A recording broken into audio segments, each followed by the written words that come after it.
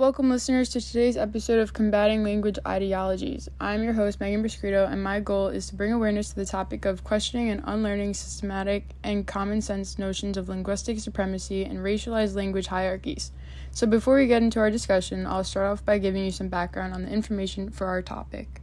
When an individual refers to the common sense notions of linguistic supremacy, they are talking about the overall quote-unquote accepted way that people speak to one another. This meaning, for example, in the classroom when a student comes from a different background and their language is influenced by this background, it is often frowned upon that they are taught to speak, hypothetically, what is correct.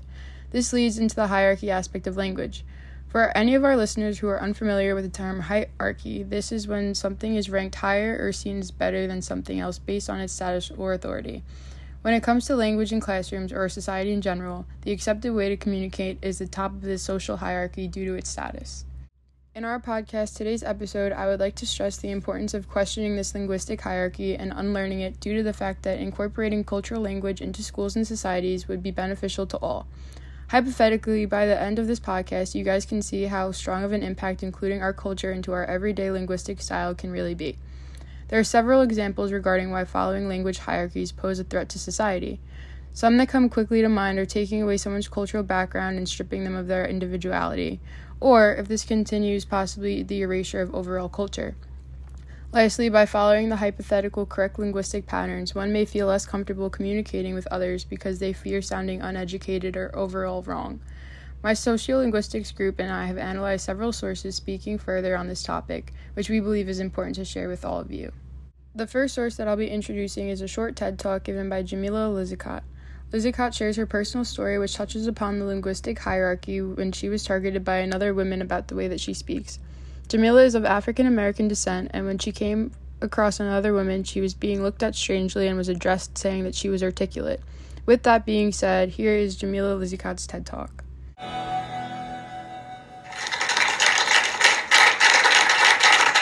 Today, a baffled lady observed the shell where my soul dwells and announced that I'm articulate. Which means that when it comes to enunciation and diction, I don't even think of it because I'm articulate. So when my professor asks a question and my answer is tainted with the connotation of urbanized suggestion, there's no misdirected intention. Pay attention because I'm articulate. So when my father asks, what kind of thing is this? My articulate answer never goes amiss. I say, Father, this is the impending problem at hand, and when I'm on the block, I switch it up just because I can. So when my boy says, what's good with you, son? I say, I just fall out with them people, but I done. And sometimes in class, I might pause the intellectual sound and flow to ask, why these books never be about my peoples? Yes, I have decided to treat all three of my languages as equal because I'm articulate. But who controls articulation? Because the English language is a multifaceted oration subject to indefinite transformation. Now you may think that it is ignorant to speak broken English, but I'm here to tell you that even articulate Americans sound foolish to the British. So when my professor comes on the block and says hello, I stop him and say, no, you're being inarticulate. The proper way is to say what's good. Now, you may think that's too hood. That's not cool. But I'm here to tell you that even our language has rules. So when mommy mocks me and says, y'all be mad going to the store, I say, mommy, no, that sentence is not following the law. Never does the word mad go before a present participle.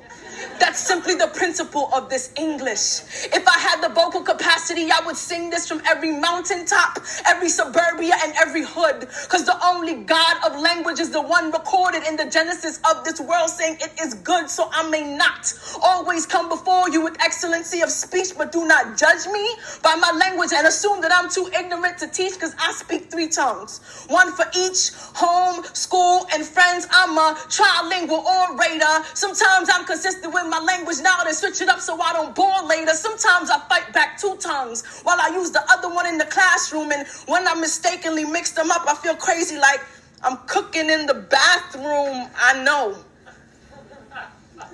that I had to borrow your language because mine was stolen.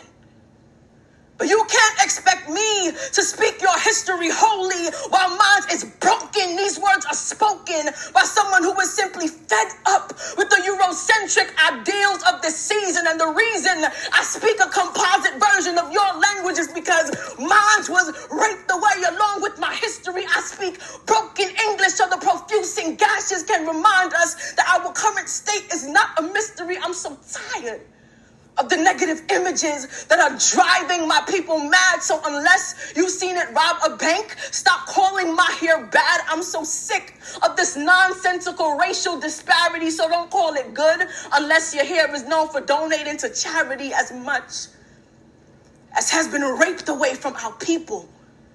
How can you expect me to treat their imprint on your language as anything less than equal? Let there be no confusion. Let there be no hesitation. This is not a promotion of ignorance. This is a linguistic celebration. That's why I put trilingual on my last job application. I can help to diversify your consumer market is all I wanted them to know. When they call me for the interview, I'll be more than happy to show that I can say what's good, what's agwan, and of course, hello. Because I'm articulate. Thank you.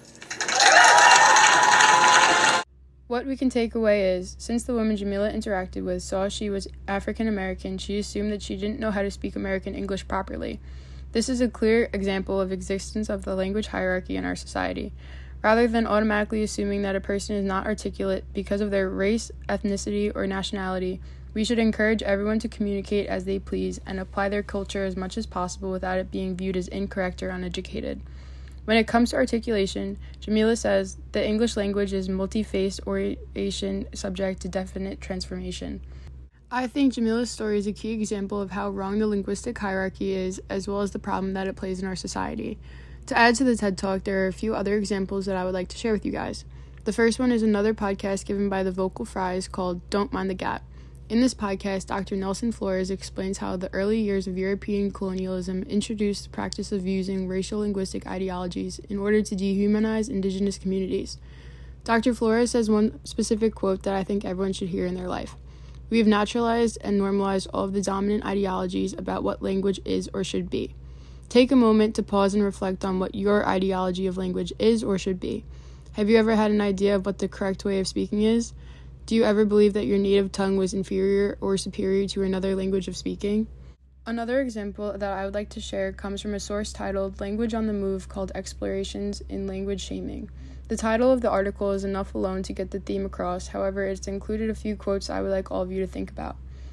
The first one is, media campaigns are face-to-face interactions that deride, disparage, or demean particular ways of using language. It sort of reveals the same message that I want to express to all of you.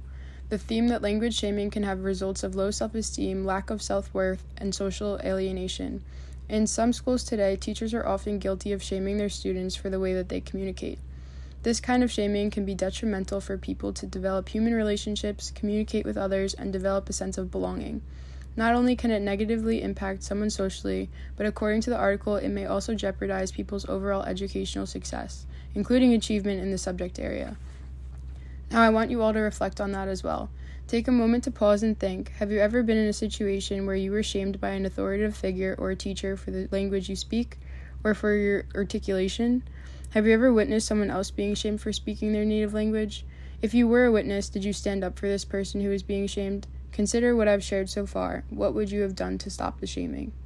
As I wrap up this episode, I want to reference a book by April Baker Bell called Linguistic Justice because it takes everything that was talked about in a full circle. In the book, it says anti-Black linguistic racism more accurately captures the dehumanization that Black language speakers endure when using their language across multiple contexts, including classrooms, and it details the way that anti-Blackness in language education positions Black language speaking students as linguistically, intellectually, and morally inferior.